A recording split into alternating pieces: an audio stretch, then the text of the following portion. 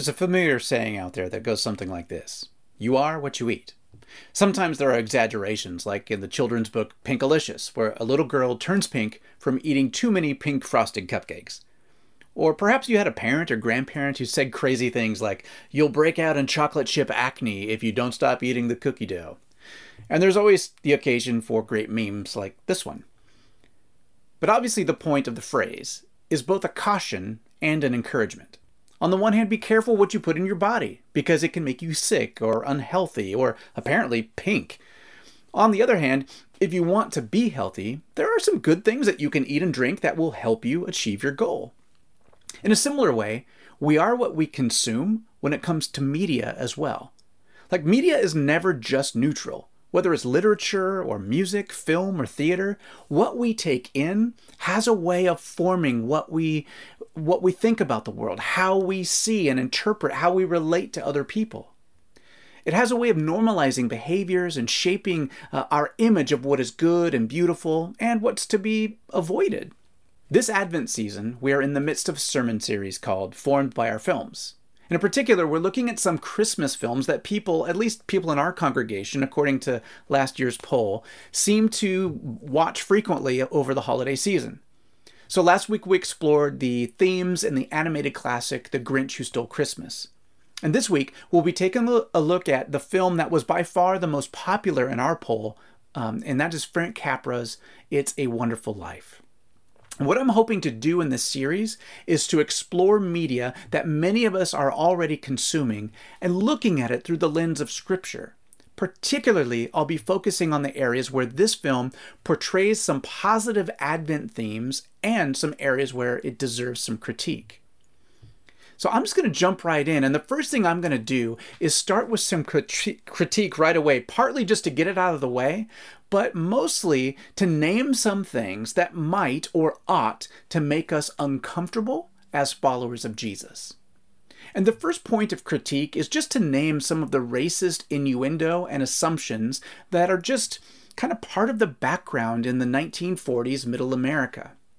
So there's this scene early on in the film where George's little brother Harry is about to go to his senior prom, and he's joking with the maid Annie, who happens to be black.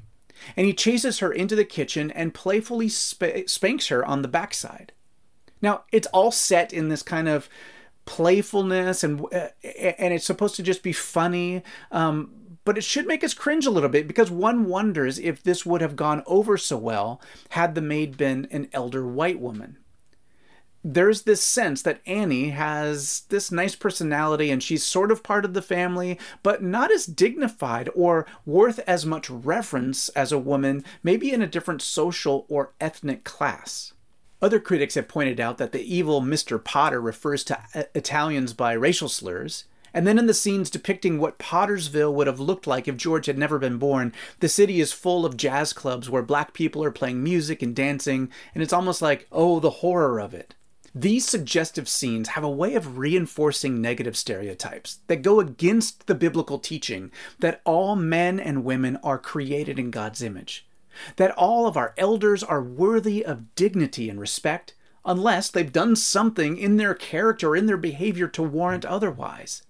There's also an assumption that singleness, especially for a woman, is about the worst thing that could happen to a person. So when Clarence the Angel is showing George what life would have been like had he not been born, he sees Mary, who was his wife, but without him being born, she's not married all of a sudden because apparently she couldn't find another man or something. And in the scene, she's in her late 20s, and she's called an old maid because she hasn't been married. And apparently also, without George in her life, she develops a sight problem because now she has glasses that she never had before. And woe upon woe, she's depicted as a lonely librarian.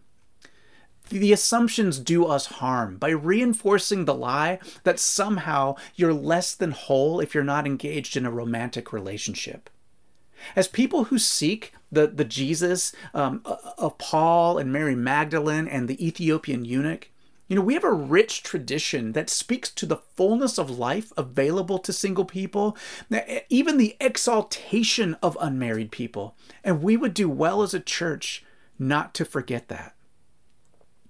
There's plenty of other issues we could explore, like George's statement that if Mary, who is naked behind the shrubbery, had called the police, that they would just believe his side of the story anyway. That's so not the Me Too movement right now, and rightfully so.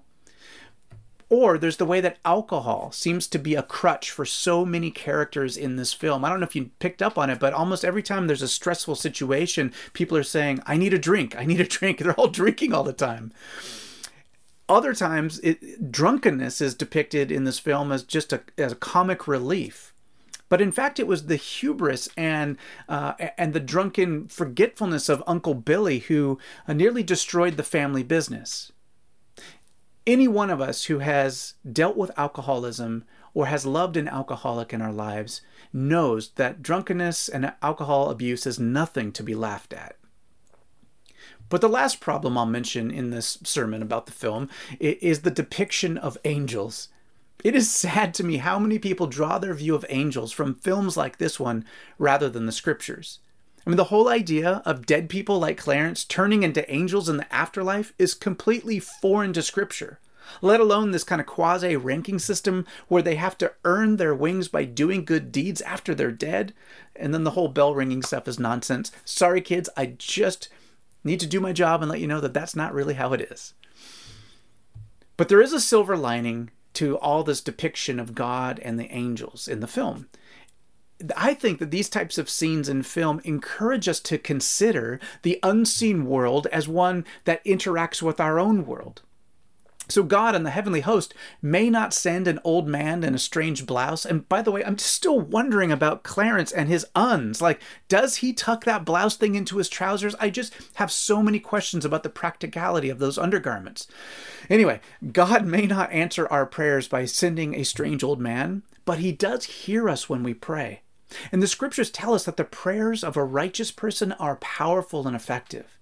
I love how in this film, when their friend George is in trouble, not only the family, but the community express their care and concern by turning to prayer. You know, when we see Jesus, the incarnate God, not only teaching us to pray, but also engaging in prayer himself, then we know that this film, It's a Wonderful Life, is on solid ground when turning to God in times of trouble. Another area where this film encourages us to consider the world behind the physical world or behind the veil of outward appearances is in the area of spiritual discernment. The character of Henry Potter, the guy in the wheelchair, that character is almost of unbelievable evil. He's like Ebenezer Scrooge without the redemption story. So there's this scene where he invites George Bailey into his office. Now, he's seated above George. He's got this little low chair for George, who's a much taller man than him. He's got a portrait of himself hanging in his office. He has this metal skull on a chain on his desk, and this speechless aide who stands next to him, who's like pale and deathly looking. And then, just like the Satan, Potter flatters George and makes him offers of riches and worldly security. And again, like the Satan, Potter then plays on all of George's insecurities. He names the things that George doesn't have, the things that he can't afford, the things that he can't buy his wife, and the frustration of running a hand-to-mouth business. But he conveniently leaves out the many great things that George does have in his life, like love and friends and respect, genuine kindness, and a vocation that actually matters. George has a vital role in his community. But the temptation is real, and you can just sense it. It's so tempting to just take the offer. And then George shakes hands with old Mr. Potter. And who knows what happened. I imagine they were cold, greasy, slimy hands. Maybe it was static electricity. Maybe it was just the touch of a man who caused so much suffering to so many people. But George has this moment of spiritual sobriety. And he sees what's going on, and he comes to understand that this isn't just an opportunity to get a promotion in life. This is a transaction that would cost his very soul and would damage his whole community. During this Advent season, you and I are called to be sober about the decisions that we make, like where we invest our lives, where we invest our dreaming, our time, and our money. The world is always vying for our attention, to delude us from what's important, to make us all about the things that will just try and make us feel better. Ads on TV want to play on our insecurities and make us feel like we don't have enough. It's just like the evil one in the Garden of Eden who focused Adam and Eve on the one fruit that they couldn't have, while neglecting to mention that the whole rest of the garden was already theirs. Friends, this is just an encouragement for all of us to keep our eyes fixed on Jesus, who has given us all good things. Let's focus on being thankful for every gift rather than despairing about what others say will make us happy. Well, now I want to get to what I think is the meatiest part of the story. It's the theme that runs from beginning to end, and it is this. There is a conflict within George Bailey. And on the one hand, he's got this wanderlust that he just wants to get out of Bedford Falls and go explore. And on the other hand is the tension of seeing what and accepting what he already has. Even as a boy, George Bailey has his eyes set on adventure and travel and exploration. All good things, by the way. I love a good trip. And later on in life, George declares that he wants to build things, big buildings and airports and bridges. And again, those are all good things, like how the world needs passionate and compassionate designers of cities and public works. But one gets the sense that George's ambition is driving him more than his concern for the common good. He wants to get out of, in his words, the shabby office that is what his father works in. He wants to leave the crummy little town of Bedford Falls behind. He doesn't want to have to squabble over saving a few cents on a few feet of pipe like his father does. George wants to be a bigger man on a bigger stage. Earlier this year, I watched the documentary on Michael Jordan, arguably the GOAT of professional basketball. But it struck me how much being the greatest at a game cost him in his real-life relationships. And time will tell if it cost him in his legacy overall. The success at all costs, which is such a popular mantra in our popular culture, that rarely comes off so luxurious and glamorous in real life. George Bailey is so focused on his ambition that he fails to see what is right in front of him, not least the commitment and love of Mary. He's so blind that he's having the night of his life with Mary on this date, and then he spouts off right in front of her, "I know exactly what I'm doing tomorrow, and the next week, and the next year." And in all of his declarations about the future, he's left no room in his life for the gift that was right in front of him. And it reminds me a lot of James chapter 4, verses 13 through 17, that says, "Look here, you who say, 'Today or tomorrow we're going to a certain town and we'll stay there a year. We'll do business there and make a profit.' How do you know what your life will be like tomorrow? Your life is like the morning fog. It's here a little while and then it's gone. What you ought to say is, 'If the Lord wants us to, we'll live and do this or that.' Otherwise, you're boasting about your own pretentious plans, and all such boasting is evil." If the pandemic has taught us anything, it's that making your plans, go ahead, but be sure to remember that you're not God. We are all submitted to powers greater than our own, whether we recognize it or not. The pandemic, I think, is just making us feel that reality that has always existed. Thankfully, the God of the universe isn't too self-important, isn't too ambitious to interact with us. In fact, Jesus loved us so much that he came to the backwater town of Bethlehem, was born in a shabby little stable to an unwed couple who were part of a conquered nation. In the glorious prologue of John, which is a classic Advent text, we read, "The Word became human and made his home among us. He was full of unfailing love and faithfulness. And we have seen his glory, the glory of the Father's one and only Son." John testified about him when he shouted to the crowds, "This is the one I was talking about when I said, 'Someone is coming after me who is far greater than I am, for he existed long before me.' From his abundance we have all received one gracious blessing after another. For the law was given through Moses, but God's unfailing love and faithfulness came through Jesus Christ. No one has ever seen God, but the unique one, who is himself God, is near the Father's heart. He has revealed God to us." Thank you, Jesus, for being willing to come and dwell among us. Compared to the glories of heaven, coming to the fallen earth must be a lot like staying in Bedford Falls. Now, one of the most popular takes on It's a Wonderful Life is to see George Bailey as a sort of Christ figure. Time after time, he lays down his life for other people. He risked his life in the icy waters to save his little brother. He risks disobeying his boss, the pharmacist, when he sees a mistake in a prescription that could have killed a client. He puts off his gap year adventures to cover his father who had a stroke. He lets his little brother go to college while agreeing to keep the Buildings and Loans office afloat. And he sacrifices his own honeymoon money to guarantee the debts of his clients. George Bailey is a man who served through sacrifice. And when he's willing to make the ultimate sacrifice in order to save his family from financial ruin, the angel shows him that his life of sacrifices has made the lives of everyone else around him so much richer and better. That's the feel-good moment of the film. Just look at all the ways that your life touches other people. Just look at the way that the life invested in community and in service matters. How integrity in the small things make a huge impact on whole lives and societies. How the life of one person can truly change people's lives. It's all true, and it all sounds good, and that is where Hollywood leaves this story. It's a nice story.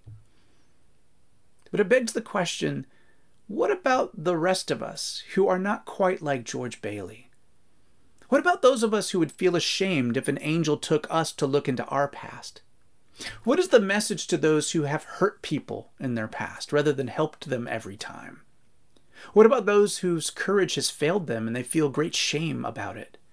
Or those who don't have a solid marriage or kids to come home to who love them? Or a whole community of people who pray for them?